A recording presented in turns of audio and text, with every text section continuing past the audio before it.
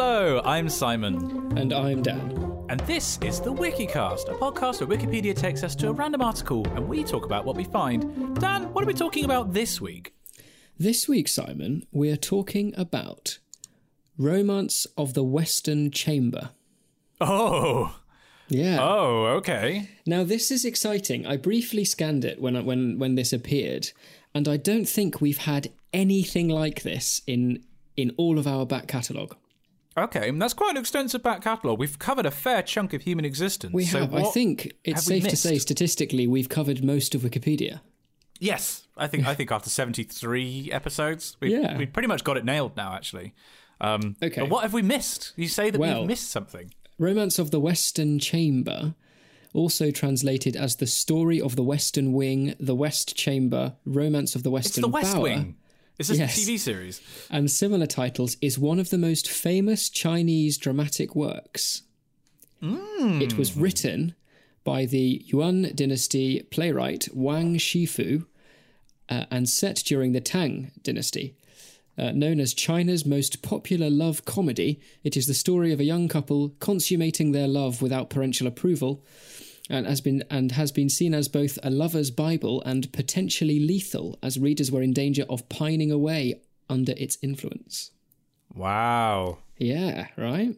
So, yeah, you're right. I don't think we've ever had anything quite like this before. Because there is such a... when we think of classic... like great monumental works of literature, we only ever seem to think of stuff in English, with the occasional exception for something like Goethe or the Epic of Gilgamesh, maybe, Beowulf. It's all very Western centric. Yeah, ancient, classic, antiquity or Mediterranean classics. Yeah. But I know that there is such a vast repository of stories from China and also from Japan. I think those are a little bit later. That I know that are there, but I have no clue what they are. And so Han, you said this was Yuan Tang dynasty. It was written by the Yuan dynasty playwright Wang Shifu, but the play is set during the Tang dynasty. Yeah. Okay, so when was the Yuan dynasty? Well, the Yuan was the emperor. It was. Oh golly. Hang on, it's not giving me a... You're Hugh Granting, Dan. I need you to stay on target. I think I can say safely 1271 to 1368. Okay, so this is then roughly... what's an equivalent... Is that sort of Canterbury Tales, I suppose, would be a Western rough equivalent? Yeah. So, okay, right. So, and this is part of an oeuvre of stories from the mysterious East. Do you think they refer to us as the mysterious West? I feel like I don't think they'd be as polite as using the word mysterious. Well, yeah, but that's also like a form of fetishism, isn't it? It's like the Orient is this new, inferior but recently discovered place in the age of empire. We could sell them opium and all that kind of stuff. It's a very different dynamic, I suppose. Okay, right. So, give me the skinny. Then you said this was about lovers who run off to consummate their love without parental approval. Yeah. So what I'll do is the play has 21 acts, and each of those acts spans 5 parts. Okay, so Dan, broadly, I'll be honest with you. I've had a very long day as it is. I'm not going to go through every act, don't worry. But I can give you the titles of each of the 5 acts. Right. So we begin, play 1, Burning Incense and Worshipping the Moon. Play 2, right. Chat, get bang. Icy Strings spell out grief. Play 3, Feelings Transmitted by Lines of Poetry. Play 4, A Clandestine Meeting of Rain and Clouds.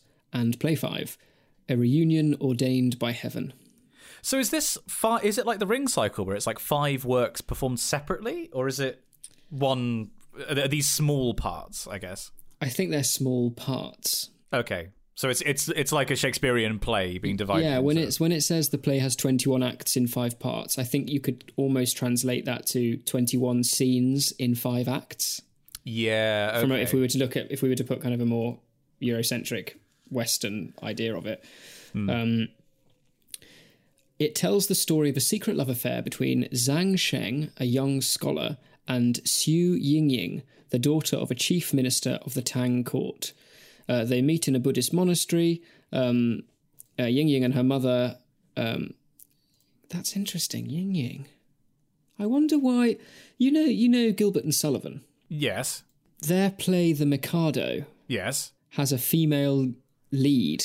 Yes. What's the female lead called? Because if this is a really well-known piece of theatre, I wonder if they... Hang on. I'm Googling as well. The Mikado. Because we know people that have put on a production of The Mikado, including someone on this very call. This Yum Yum. Nanki Poo, Pity Shing, Pim Tush, Peep Bo, Pooh Bar, Coco, Katisha, The Mikado, Yum Yum, Goto. It mustn't be a coincidence that Yum Yum and Ying Ying, right? I'm not. Well, having what you mean? Just having repeated names? Yeah, it must be referencing, because this is to all intents and purposes, this is a really, really well known. Yeah, it's one of the most famous Chinese dramatic works. The Wikipedia page goes on to depict. There's a photo here of an ivory fan depicting scenes from the story of the Western Wing in the Asian Art Museum of San Francisco. So it's a big source of art in its own right. Huh. So what we were talking about was reduplication, the process in which a root or stem of a word or part of it is repeated. The process of anthroponymy, or naming people, is frequently creative and provides examples of this. There's some interesting kind of particular examples, like Arabs or others who use Arab naming structure do not have a family name but take their father's name as their last name. So you can get people like, Muhammad, or I suppose there's like the Western version would be like Magnus Magnusson. So maybe it's a similar kind of thing here, where it's like, taking a previous name. Oh God, one of the examples they give is Honey Boo Boo. Golly. From such lofty heights, and now we suddenly descend. Yes. So I was saying, so Ying and her mother stop to rest at a Buddhist monastery. Zhang Sheng sees Ying, falls in love with her immediately, but is prevented from expressing his feelings while Ying is under her mother's watchful eye. The most he can do is express his love in a poem. God, imagine if you were so lame as to express your love in a poem, Simon. God, Dan, I can't possibly imagine that. I know, it'd be weird, wouldn't it? I certainly wouldn't want to be friends with him. Bloody hell. Oh dear. Allowed behind the wall of a courtyard in which Ying is lodging. However, word of Ying's beauty soon reaches, and now this is the best name for a villain ever. Sun the Flying Tiger. Oh, Sun the Flying Tiger. I was expecting Sun, something like tiger. Did Something Wong or something, but it's actually like a cool name. It's actually a cool name, yeah. Nice. He dispatches ruffians to surround the monastery in the hopes of taking her as his consort. Ying's mother agrees that whoever drives the bandits away can have Ying's hand in marriage. So Zhang Shen contacts his childhood friend General Du, who is stationed not far away. That's handy. All the time when I was kids, I could remember playing down road, being like, General, come down here, give us ball. The general subdues the bandits, and it seems that Zhang Sheng and Ying are set to be married. However, Ying's mother begins to regret her rash promise and takes back her word with the excuse that Ying is already betrothed to the son of another high official of the court. The young lovers are greatly disappointed, bless them, and begin to pine away with their unfulfilled love. Fortunately, Ying's maid, it's always the bloody maid, It's always isn't it? the maid. Oh, takes pity on them and ingeniously arranges to bring them together in a secret union. When Ying's mother discovers what her daughter has done, she reluctantly consents to a formal marriage on one condition. Zhang must travel to the capital and pass the civil service examination. To the joy of the young lovers, Zhang Sheng proves to be a brilliant scholar and is appointed to high office. The story thus ends on a happy note, and the two are finally married. What? See, it's like a Gilbert and Sullivan in that the plot is resolved in the last 5 minutes of the story. Yeah.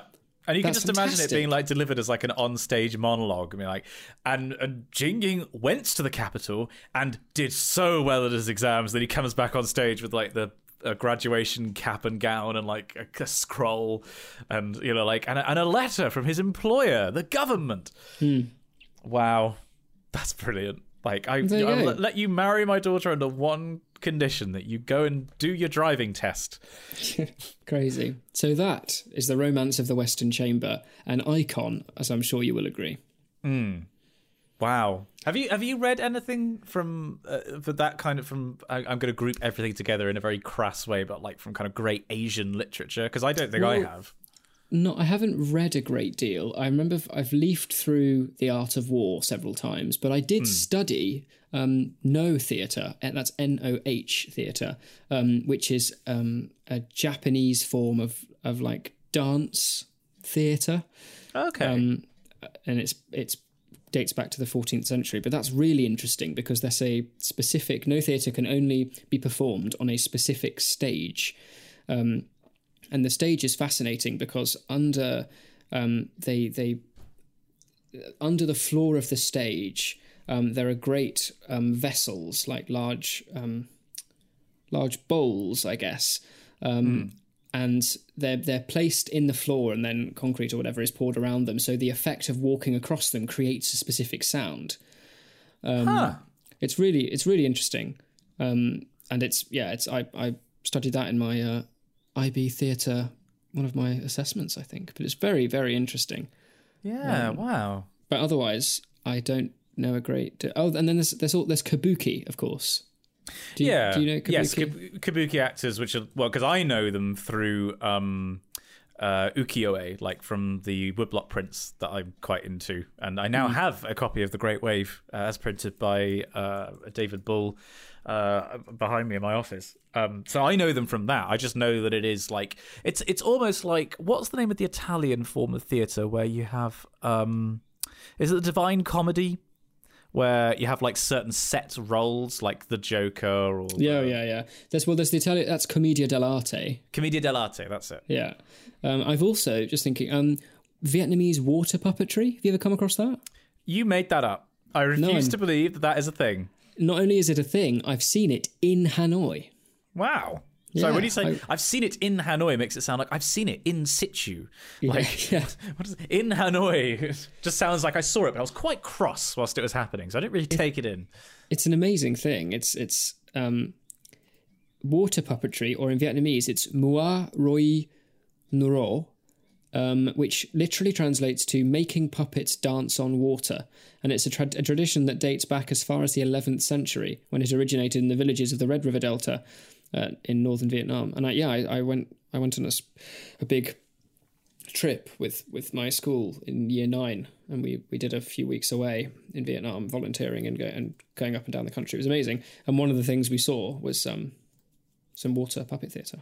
Wow, because I know that there's is it in Thailand that there's like shadow puppet theatre as well? Because it was an analogy that right. One of my supervisors liked to make about how like atmospheric models aren't necessarily representative of what's happening in the atmosphere, but in the same way that a shadow puppet doesn't look like the creature it's trying to emulate, but its shadow, when you shine a light through it in the right direction, does, and that's the point. Yes. You know, it's the end result that's the important thing. But there must be, because why is it that there's so many interesting creative ways of doing dramatic arts and telling stories visually that we seem to hear about from Asia, but off the top of my head, I can't think of that many from Western Europe. And I know way more about like the way that performing arts works in Western Europe than I do in Asia. So does that indicate that they approach it in a different way? Well, I suppose that's interesting, isn't it? I think there's probably a quite plausible academic explanation for it, in that when literature in its earliest forms began to properly take shape in like criticism proper, it was mid to late Roman Republic, where texts were coming out that were specifically like labeled. They gave themselves the name literary criticism. There are arguments that you can make that the likes of Homer, Ovid, and these great kind of icons, the equivalents of their Shakespeare, that was also writing criticism, but in a more subjective form, in that the narratives that he was writing have a wider point and thereby counters criticism. But if we're thinking of criticism proper, it's mid to late Republic, and it's very few of those texts survive, and they're often critiquing theatre that hadn't been performed for a long time. So already back in antiquity, there was a tradition being formed of putting things on paper first and looking back. So I wonder if that carrying through, because it goes right the way through to, monks transcribing what these ancient critics wrote. So there's always been a focus on a written tradition before the kind of the actual performance of it goes. I mean, how often do you hear, the clouds or the frogs or, such iconic, famous plays with, the likes of Aristophanes and whatever, you rarely see them performed. In fact, it's usually only university classic societies that actually put them on. Otherwise, they're text to be read. And without the performance, especially if you're adhering to the kind of the performative rules and stipulations that they would have done, it's a really interesting thing. Especially, I had a whole series of lectures on the music that was associated with these ancient plays, and it's fascinating because it's a whole soundscape that you don't hear anymore. It's a totally really different interesting art form. But I guess because everything's been written down, that's why we've got more of a written focus, and we haven't, we can't recall these ancient texts as well as I think as Asian cultures can. But yes, because there's a longer written tradition, isn't there? And also there wasn't a Renaissance.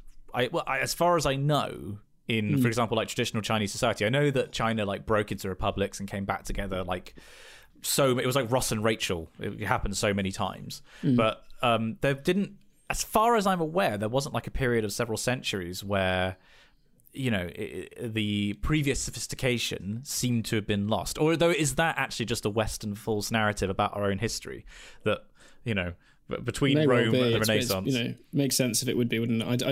I don't know enough about the art culture of ancient Asia to confidently say how different or not it was to our own. I think we may be out of our depth here, Dan. Do you know what? It's alarming. We're almost 17 minutes into this, and it's been sickeningly highbrow already. I don't know what's going on. This lockdown is really doing something. We're meant to be producing high quality non-content, not something that's close to quality and content.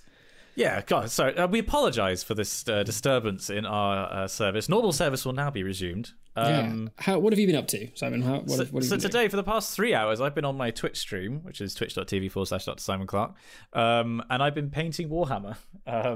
So I'm just going to reach for it now. I've been painting specifically a Mordor Orc Shaman, and experimenting with some contrast paints. Did you call it Anna? Very good. That's an Exeter reference for people that don't know who that is.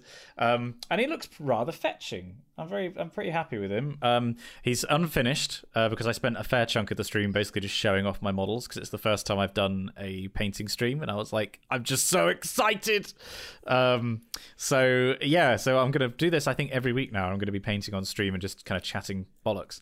But it was lovely. I hadn't painted for quite a while, and it's such a nice, calm, meditative thing that even though I was on stream for 3 hours, which is kind of tiring, you're basically performing for that time, but nowhere near as tiring as it normally would be because I was doing something that I really like doing.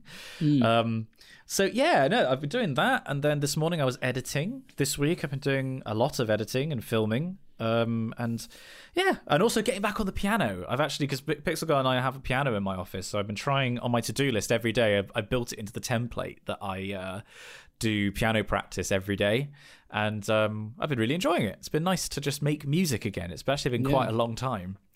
But, fantastic. Whereas I tried to order one of the kind of starter kits, Warhammer specifically, so these new Age of Sigmar.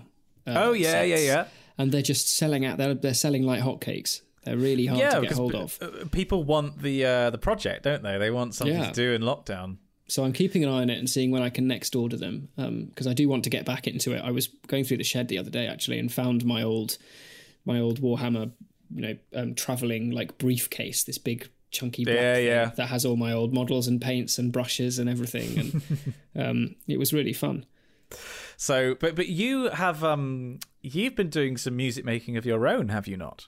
I have indeed. There is a new marvellous forward-thinking initiative set out by the Dean and Chapter of Exeter Cathedral, because they suddenly realised that of all the liturgical staff and lay staff, so lay vicars and choral scholars that normally provide music to supplement worship. It's only really the choral scholars who are in a position legally where they can continue to contribute to the worship of the building without breaking the law. Because everyone, bar the scholars, have been furloughed, they're not allowed to do their job, and their job is to sing and support music. So that for the lay vicars, for instance, that puts them in a bit of a sticky spot. However, the choral scholars are able to continue doing that because we're funded from a trust, so it's separate. So what we're doing, and we're trialling this week, is every evening, Monday through to Saturday, a different choral scholar has been live streaming or recording and uploading the evening service of Compline from their homes, and it's being broadcast on the cathedral's Facebook page, so people could have a service every day still, and then the Sunday morning service is left to members of chapter. To the but it's really fun. professionals. So mine goes out, it goes out at 8:30 at time of recording. It's currently Friday. It's going out at 8:30 tonight. So if anyone wants to have a look at it, you can go onto the Exeter Cathedral Facebook page and you should see a thumbnail with me standing near a window, and then I do a lot of singing and praying, and it's quite nice. It's a really interesting idea. I think it's a fantastic use of technology. Yeah, absolutely. It's going to be interesting to see how many churches actually, who, in actually quite a funny way, I think quite a lot of churches have been quite forward thinking in terms of using technology, like live streaming stuff. But I feel like this has really forced people into doing it more, basically. So it'd be interesting to see how persistent that is, really. Well, I mean, was hang on. You said this was a fantastic forward-thinking initiative. Was this your idea? No, it wasn't my idea. I think. Yes, it was your idea. Okay. No. We've had the scholars and the canon precentor have been having meetings more or less at least once a week. And we were talking about what potential ideas would be. And as part of these kind of roundtable discussions, we had the ideas of, well, can we live stream things? And James Mustard, the canon precentor of Exeter Cathedral, took that to chapter, and they came back with saying, well, how do you feel about Compline? Because it's a short service, it goes on for about 15 minutes. It's very easy to follow at home. There's a set order given by the RSCM, the Royal School of Church Music. And it's really, I love it. I think Compline is a seriously underrated service. Obviously, if we were singing it as a choir, there would be moments where the choir would sing a setting of the Nunc Dimittis and sing an anthem. Obviously, we can't do that with one person, so it's mostly made up of Gregorian chant, as the normal service is. And then there'll be a plain song hymn, for instance. But I think it's really soothing, and it's a lovely, lovely way to end your day. The University of Exeter Chapel Choir did Compline once a week on a I used to love Thursday, doing it. I believe. It was my favourite service. It's just a fantastic way to end. The focus is all about kind of winding down and closing off the day, and it's usually entirely candlelit. I did, in fact, light a single candle for my service. That's a nice touch. I like that. I know. Well, an even nicer touch, and I think you'll agree, is that I recorded it with me standing in front of my window, looking out into the garden. And as the service goes along, it gets darker outside if you watch the night sky. And I was like, that's a artistic good touch. That's the I did, however, say before we hit record that there were some interesting technical difficulties that I had to deal with. Yes. In that I thought I'd be clever, and I would video the service from my phone, because my phone has a better camera than my laptop camera. But I would use my laptop and the lovely microphone I use to record this podcast to record my audio, so it's all nice and clear, and I just whack the two together. Piece of cake. Not so much a piece of cake, because for some silly reason, the way that the codecs work in iPhones is not the kind of the standard is not just the standard. Basically, there is a slight bit of speeding up that happens. So it means because it's recording at like 44.1 kilohertz as opposed to like 48 or something. Absolutely. Like that. So I was fine at the beginning, but then as soon as I got to about halfway through, and then by the end, it got as far out as maybe a second. Really? Okay. Yeah. So that was so what I had to then do was go through. I put the video clip into. I was just editing it on iMovie because I didn't think I'd have to be doing that much stuff, and then suddenly realised I had to do this. So I put the video up into iMovie and then put the audio track from my microphone in. I separated the audio from the video track, so I just had those two together. I then had to split both the audio and video up into different sections and redial back the audio. So it was kind of resetting at a constant speed. And I had to do that, I think, 6 times. But it's really fiddly because you then have to sync up clips again. Over again. And then make sure that the cut that you're trying to do isn't you suddenly like leaping across the screen. You want to try and freeze in one position and then link up in another position. And it was a bit awkward. So there's a couple of moments in the video you'll see where you can see that I've made a cut. But it's simply because if I hadn't, the audio I'd suddenly be mouthing off and nothing would be happening, and then you'd hear me singing. You'd be like, it's an absolute shit, and then it just cuts. Yeah. But I had to do this as well because I don't know if you saw Exeter Cathedral did a video of the choral scholars reading the Passion. Yes, I did, and you were a very dramatic Jesus. Were you not? Thank you. Not only, I mean, it was. I think I gave a suitably dramatic performance, but I tell you what, it was a dramatic process editing the whole thing because trying to sync up 6 different people shouting "Crucify him" at different speeds was a real pain. But I think it came out okay. Yeah, it did. I think it came out very well. It was certainly I'd not seen anyone do anything like that before. It was almost like a radio play version of The Passion. Yeah, it was really fun to edit, I must admit, and I had an ingenious way of doing it so that we were given a script from clergy, and I went through and numbered in ascending order every different line of dialogue, and then asked people to, when they record their parts, record it with their name and then the number of what they're saying. So then when I was editing it together, I could do it as kind of 1, 2, 3, 4, 5, 6, 6, 6, 7, 8, and it was quite easy to see if something was immediately missing or I'd cocked up putting things in the wrong order, Right. That saved time. Dan, I think we're drifting dangerously close to actual content territory. People don't come to this podcast for actual content. They come here for nonsense. They do. Right, speaking of nonsense, what's your choral piece of the week? Double down. And this will be my piece of the week. Drum roll, please.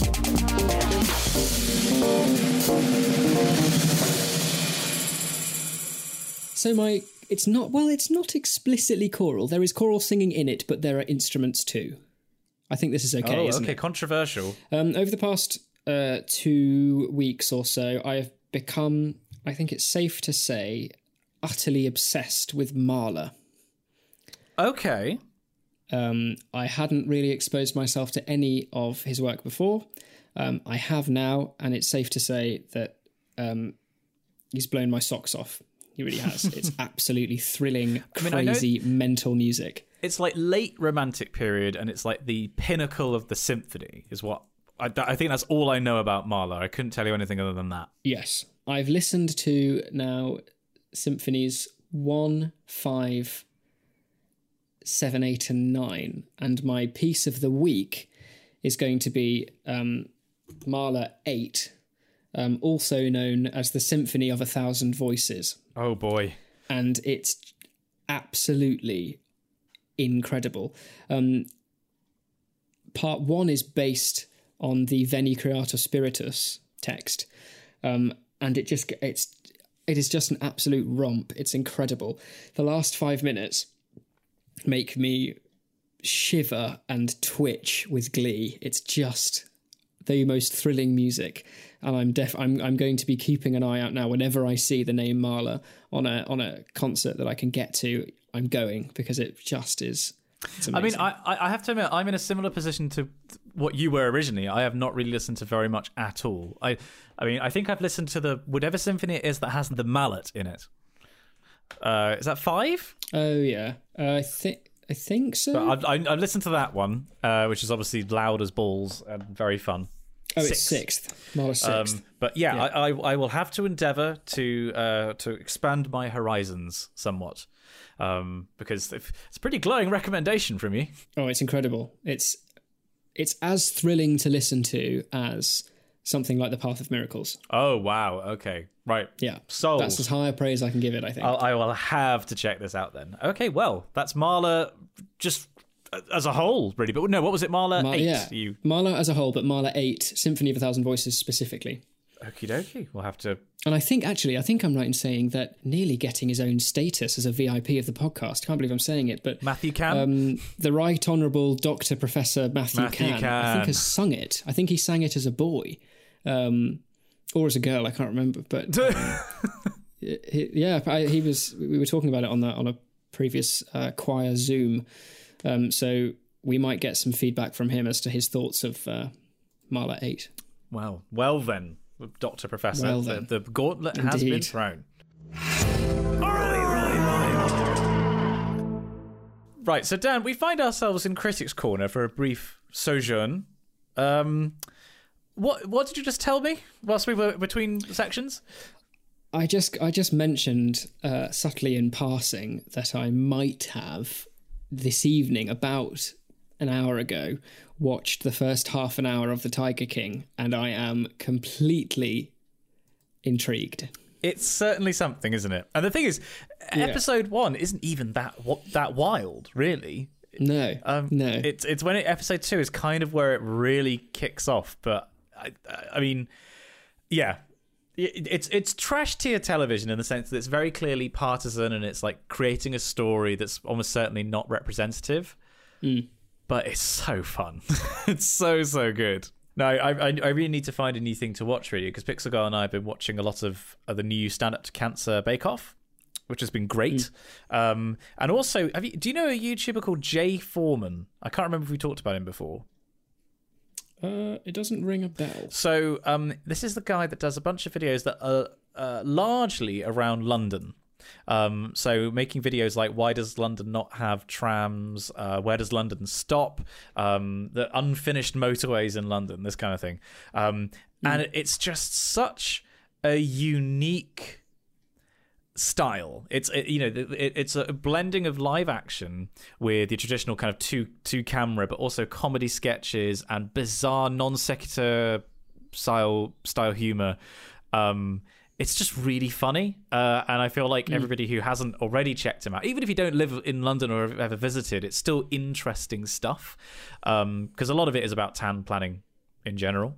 But yes, that's been my watching recently, along with a certain YouTube video which has been on repeat. I'm just going to send it to you in the Discord call now, which is I can't get enough of.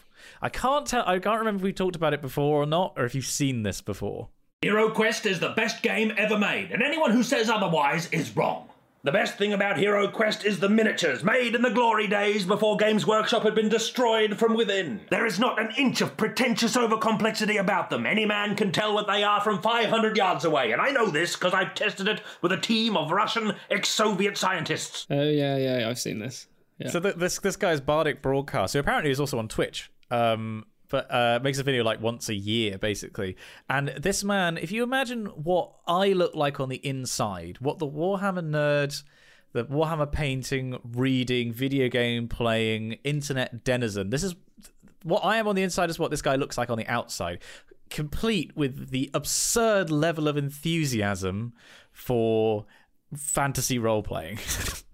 It's just fantastic. The best thing about Hero Quest is the adventure cards. What you're looking at is exactly the right number of cards to have a thrilling adventure. No more, no less.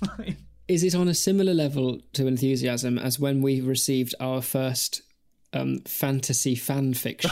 Do you remember how excited we both were? And I just started giggling like a maniac. You were like, I love this. I just need to stop you because I love this. Oh, that's the other thing I should have mentioned. I've been playing so much World of Warcraft. It's ridiculous. I knew it. I knew you would fall down this rabbit hole. It's been fantastic. Anyway, keep going. So yeah, I need to. It's like the other thing which I've been watching a lot of recently is the Dine Dasher a succulent Chinese meal video. What is the charge? Eating a meal? A succulent Chinese meal? Oh, that's a nice headlock, sir. A meal? Succulent Chinese meal. Get your hands off my penis.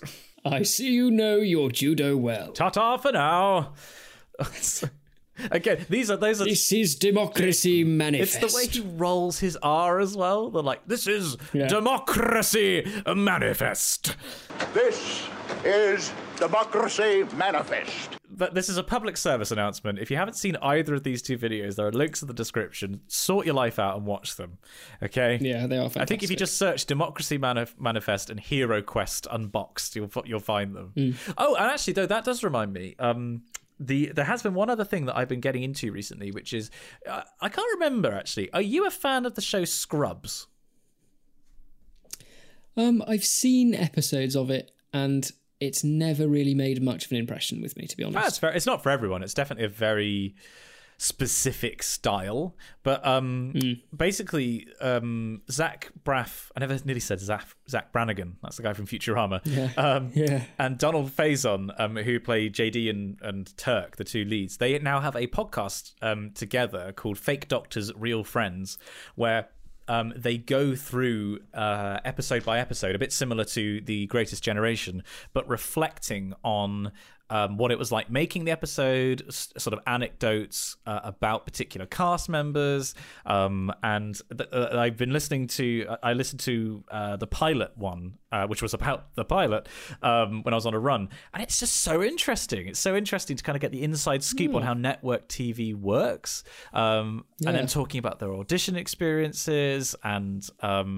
The fact, just to say one story, that Zach Braff, when he found out that he got the role of JD, he was working as a waiter in a restaurant in Beverly Hills, and he'd had like an indie movie come out before, and so he actually had this case where he worked at, he got this role in a movie, he got his start, but it wasn't enough to sort of start a career. He had to still keep working at this restaurant, and so people would go and see the movie with him in, and then come to the restaurant and be served by him, and these people would be like, "Wait, we just saw you on the screen," like this weird, kind of dissonance. But then when he found out he got the role for Scrubs, he was like, he's told his manager, and she was like, "Oh, that's fantastic! I'm so happy for you." So he was like, "Yeah, okay, see ya." But then he had to work one more shift. He couldn't just drop the shift that he had that night, so he just got plastered and waited tables. And it was just like when people were like, "Excuse me, can I get entrees, please?" And he was like, "You're gonna have to wait your turn. Everybody, just calm down." Like if you know that there's like no way you're going to go back to the job, then like just go out with a bang, I guess. Yeah, absolutely. But yeah, so if people like Scrubs, it's a really fun podcast. They're obviously such good friends in real life as well, and it's a bit like the Wikicast, but instead of about Wikipedia, it's about Scrubs. So not at all like the Wikicast, but there's two people in it. Brilliant. You know what we forgot to do last time, by the way? I don't know if you listened to the episode. Top lad. Simon, we're in arguably the most important section of the podcast. That's Patreon Corner. Important because, of course, we would never forget it. No, you would never forget to be part of Patreon Corner. It's all right. Hang on. I think it's all right. We can save our bacon because last episode was a special episode. We had a guest. We had lovely Hannah joined us, and it was... We were getting very flustered. A right laugh. We stopped to clap for the NHS in the middle of it. We can only remember one thing. We've got a memory of one bit. So, yes. But this week we shall not forget. So this is the time in the podcast where we say a massive thank you to those who support us on Patreon. That's patreon.com/thewikicast. It helps us in so many ways. Not only does it pay for our hosting and any other mental ideas we want to do, like merch or meeting or whatever, but it also pays for our marvellous editor. It's essential. Without the Patreon, without our amazing readers, this podcast wouldn't happen. So I would like to say a massive thank you to those sensible readers among us who are wrong. Top. dogs, and they read Alistair Fortune, Ben McMurtry, Colin J. Brown, Eric Davis, Eric Bolliger, Eve Sharples, Jay Wright, Codzo, Kyle Peary, Maggie, Peter Reed, and Samantha. Whereas all I ever should really be doing is saying thank you to the wonderful top cat patrons who support us by believing in the true superiority of cats as the household pet of choice and donate $5 a month. And those lovely people are Choco Cat, Christopher Betterton, Cole Mansfield, the one and only Dan Hanvey, Isabel Ostrowski, John Mannion. How many times have I said his name? He's literally been a supporter since the very beginning, and I just flubbed his name. Sorry, John. Kenneth Kuzmirek, Layla Medina, Lewis Watson, Marcin Kozenax. It's Rezhez, everyone. Nafi Iftikhar, Oliver Berghardt, Oliver Craigie, Omar Miranda, Princess Andromeda, Rents Kirk, River Ward, Tom Withington, Trustworthy Ginger, and William Humphreys. Thank you, one and all, for your support of the show. It keeps us on the air. I mean, we're not on the air. Absolutely. We're on the fibre. We're on the Wi-Fi. It keeps us on the Wi-Fi. We're on the interwebs. Makes it sound like we have an addiction. Look at him. He's been on the Wi-Fi again. You look out like... I'm good for it, mate. I'm good for it, I swear. Oh, that's good bit rate. Marvellous. All right. God, what is this f***ing podcast? Top lad. Right, well, we find ourselves in Correspondence Corner, and I've just opened up a very upsetting email titled Correspondence Corner, Guest Suggestion and Food. Some Mindat Ha has... they've written Dear Simon and Dan, but it's backwards. It's in Comic Sans in pink and highlighted in yellow. This may be the most... It's like a horrible custard-based accident. Yes, it's like a Mr. Blobby email. It's maybe the most offensive to the eyes email I've ever laid like unfortunate pupils on. Right, okay. Now, I'm in a bit of a busy period right now, so I'll try to keep this email short and apparently as unlike how someone would talk in real life as possible, with bullet points and everything. Number 1, what are your opinions on making a Wikicast episode with Jay Foreman? I personally think he will fit right into the quality non-content style of the podcast. He might also have a lot of useless facts to throw around. Now, what did I just say? Isn't that crazy? That is a bizarre coincidence. Wow. Holy cow. I mean, that must be a sign. Surely that's a sign. I mean, he's way too famous for us, but we could certainly see what we could do. So yes, well, he'd be a really fun guest to have. He's a very funny dude. So yes, definitely. And number 2, I've just rewatched a lot of Simon's PhD vlogs, and how do I say this? It's not foo. I'm a Vietnamese, and upon hearing Simon's pronunciation, the only thing I could think of was, boy, do I have something for accent corner. Oh, and Dan, here's a recipe for you. I wrote it down a while ago. Are you talking about the soup? Yes. See, I thought it was... Isn't it pho? I thought it was pho. It's pho. But I think when I said it in the vlog, maybe I said foo. Yeah, because I think on the menu at the place in Cambridge that we went to, it spelled it out as F-U-H. So... I thought it was F-U, Simon Clark. Oh, wow. It just isn't spelled at all like what I thought. Yes, and they've also included a recipe for you for said Vietnamese soup. Because I think you must have brought this up as well. Cool. OP's... I'll try this. This looks great. OP's pho is really old school pho. Hanoi is the birthplace of pho.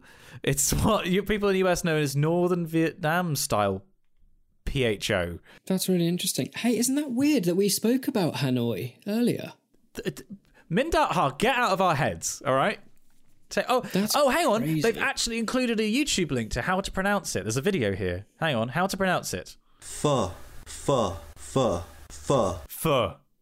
It literally is... but it's not pho. It's not pho. It's pho. It's like It's like a darker vowel. Yeah. Okay. So we've corrected ourselves. We did it, Patrick. Fantastic. Okay, fantastic. Stay safe, boys. Keep up the good work with the podcast. My sanity shall not come back. Oh, we'd lost ours a long time ago. I wouldn't even know what it felt like. P.S. I think Comic Sans is a great font. It's just so readable. Is it possible to ban someone from your inbox? We have an email here from Simone. And they say, Dear Simon and Dan, long-time reader, first-time writer here. I've been following Simon's videos and podcasts for a little over 2 years now, having come across them when I was getting ready to begin a PhD in music in the US. As a musician, flutist, flautist, pianist, choral singer, in that order, and music scholar, I always like to hear about what you're up to. It's been interesting to hear about your experiences in isolation. My mum, who is a recently retired doctor, grew up in Saigon during the height of the Vietnam War. Golly, I bet she's got some stories to tell. That involved civilian bombings, 24-hour curfews. Oh, there you go. You're hearing the stories. Lots of food. I bet she's got some stories to tell. Oh, here they are. Yeah, settle in. Let me set this one up just to immediately knock it down. It's like you built a house of cards and you put within a nanosecond of the top two going on, you were like...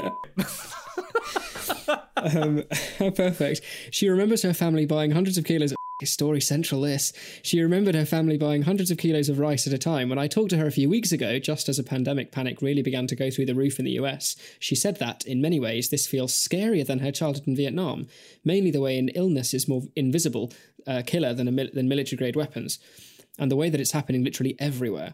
It was a bit of a sharp dose of reality to hear that comparison from someone who was a doctor and who grew up in a war zone. Yeah. On a more cheerful note, I wanted to thank you for keeping me entertained and a little less lonely during this very lonely time. I live alone and I'm single, and as much as I normally enjoy that, and as much as my day-to-day hasn't dramatically changed beyond simply not going to campus every day, I'm certainly missing the option to go out and spend time with other people in 3D. So thanks for all the high-quality non-content. It's wonderful to hear people talk to the people they love about the things they love. Best wishes, Simone, aged 23 and 3/13. Oh, so there's a PS. And a PS, I follow your Choral Piece of the Week feature religiously. That's the idea. Religiously. Oh, very good. And it's either turned me on to or reminded me a lot of great pieces. I was wondering if any thoughts on Charles Ives. I feel a bit guilty for liking his music. He has a reputation for being a bit of a homophobe and misogynist, but I like his instrumental music and his art songs. I've recently been digging into his choral music, particularly the Psalms. Psalm 90 and 24 are the two I've been listening to on repeat. So there we go. So hang on. Is the stuff that we would sing... Is the Ives Missa Brevis Charles Ives? Or I thought it was Grayston Ives. That's Grayston Ives. Right, yeah, I think it's a different composer. No, I don't think I know Charles Ives then. Well, perhaps I'm just mixing the two up in my head. But it's like, it's the classic thing. It's like disentangling the composer from the music. And, you know, the Wagner issue, like the fact that Wagner definitely inspired a large section of the anti-Semitic movement, but the music itself is not anti-Semitic. It's a tough one, though, isn't it? It's not easy to disentangle the two. We now have an email from Gandar. Dear Master Clark and Moore, writing once again, Simon, you pronounce my name better than most of my countrymen do. Oh, I saw like the first half of that sentence, and I was just like immediately like, oh, this isn't going to go well. I know that I am 4 episodes late, but I just wanted to say I absolutely love to hear Pixel Girl on the podcast. I definitely think she should be a regular. I'm a big fan of Hannah too, so it's great to see her finally on the podcast. Keep up the good work. Stay safe. Regards, Gandar. Well, I mean, Pixel Girl seems to have gotten a slight taste for making content because we have done a couple of streams together now. We did, I don't know if you saw any of it, Dan, but we did a stream where we made some subscribers on my Twitch in The Sims. And it was quite an experience. And I think we're going to do another one next week, actually. It was really quite fun. So I've been loving Twitch streaming recently. The variety on this channel. We had fully, I think, a third of the user base of Guns of Icarus playing on my stream on Tuesday, and then today we were doing. Oh God, something's happened. Oh, what's happened? Go on. Nothing. I just did. You know when we used to live together, and one of us would say something in a particular way or do a particular thing, and it's for some reason really funny. Yeah. The way that you described, if you listen back to how you said it, you'll agree. The way that you said, "Oh yeah, we've been making ourselves in The Sims," and you did a little kind of like, "Huh," afterwards, you'll never guess the crazy heights we're getting to in our house. And the manner of delivery, just for some reason, really like a fucking sniper shot to the head, really got me. We've been making ourselves in The Sims. It's great. It's really good. Dan, but we did a stream where we made some subscribers on my Twitch in The Sims. And then I missed everything else you said because I was trying not to laugh. I love that with you, Dan. It's like your armor when it comes to humor, so little really gets to you, but sometimes you just find a tiny chink in the armor and it will be not at all what you expect, but something will it's like a proton torpedo going into your exhaust port. Like a million to one shot. Okay, what was it? It was great. Thank you. So what was I saying? So yeah, basically I've actually been really enjoying streaming, and like the variety has been nuts. Like we're doing Hunger Games tomorrow, which hopefully we'll be commentating on. We do Guns of Icarus now on Tuesday evenings, where we had a third of the global player base were in the game with us. Because there was like 100 people, and there were like 50 actually, I think, when we started. We brought over so many people into the game. And then also doing math stuff and doing stuff with the Yogscast. Like, I've been really enjoying it, and I'm really glad that Pixel Girl can be a part of it. Because I'm looking forward to doing another Sims stream, because it was really funny last time. Although her giving her control of the mouse was utterly maddening. It was, you know how like it completely illogical she can be sometimes, and she'll just do stuff to deliberately annoy me. I'm pretty sure that she was just being deliberately difficult whilst we were streaming together. But oh boy, much as it's bad for my blood pressure, but it is good fun. So Dan, what have we learned today? Well, we had a fascinating start learning about the romance of Western Chamber, one of the most famous Chinese dramatic works. Yeah, we were unconscionably highbrow, Dan. Yeah, I think it was amazing. Really taking it too far this week. Yeah, I feel dirty. Something's gone wrong. Get out, Mum! I'm just masturbating. Don't look at me. I'm hideous. Like, it's more embarrassing to be found talking about. Yes, well, the Chinese literature is actually fascinating. Get out, Mum! Why can't you just look at pictures of tits like your brother? Okay. God. Well, yes. Tits like your brother. Okay. Anyway. Oh God, it's happening. It's gone. No, we're so nearly to the end. We're nearly at the end. We spoke about I'd watched the first half an hour of The Tiger King, and I'm absolutely going to watch some more, probably this evening, probably far too much, because I am, as I say, intrigued. Do it. We spoke about you've been streaming and painting on your streams, doing a lot of stuff recently. And we had a mind probe into the podcast from Mindart Ha, who seems to have. It's weird how like that's a bunch of time loops that have now come back together in this podcast episode. Truly strange things going on. But overall, I think this was a rather good one, you know? Once we got past the bit where we actually tried to make useful content, and you know, I think we actually overcame that issue quite well. So I agree. Top job. Well done, us. No, don't clap for the NHS. I'm just going to clap for me. God, I'm great. Oh. Nailed it. That's all for this week's app. That's all for this episode. Don't forget to subscribe to us on your podcasting service of choice. You can like us on Facebook. Maybe we should, if we're changing the script, Dan. When did we last put anything on Facebook? Well, yeah. Perhaps you can join the Discord. Yeah. Good. All right. That's good. All right. So I'm changing like us on Facebook to join the Discord. F*** it. Suck it, Mark Zuckerberg. Right. That's all. Fuck it and suck it. And suck it, Mark Zuckerberg. It's lovely. So the Dr. Seuss of our times, truly. That's all for this episode. Don't forget to subscribe to us on your podcasting service of choice. You can join the Discord, and if you'd like to see our faces, check out our YouTube channel, Spongy and Electric. Isolation updates, your favourite pieces of ancient Chinese literature, and other thoughts on the show can be sent to us at spongyelectric@gmail.com. We'd love to hear from you. Join us again for another tumble down the wiki rabbit hole, and we'll see you next time.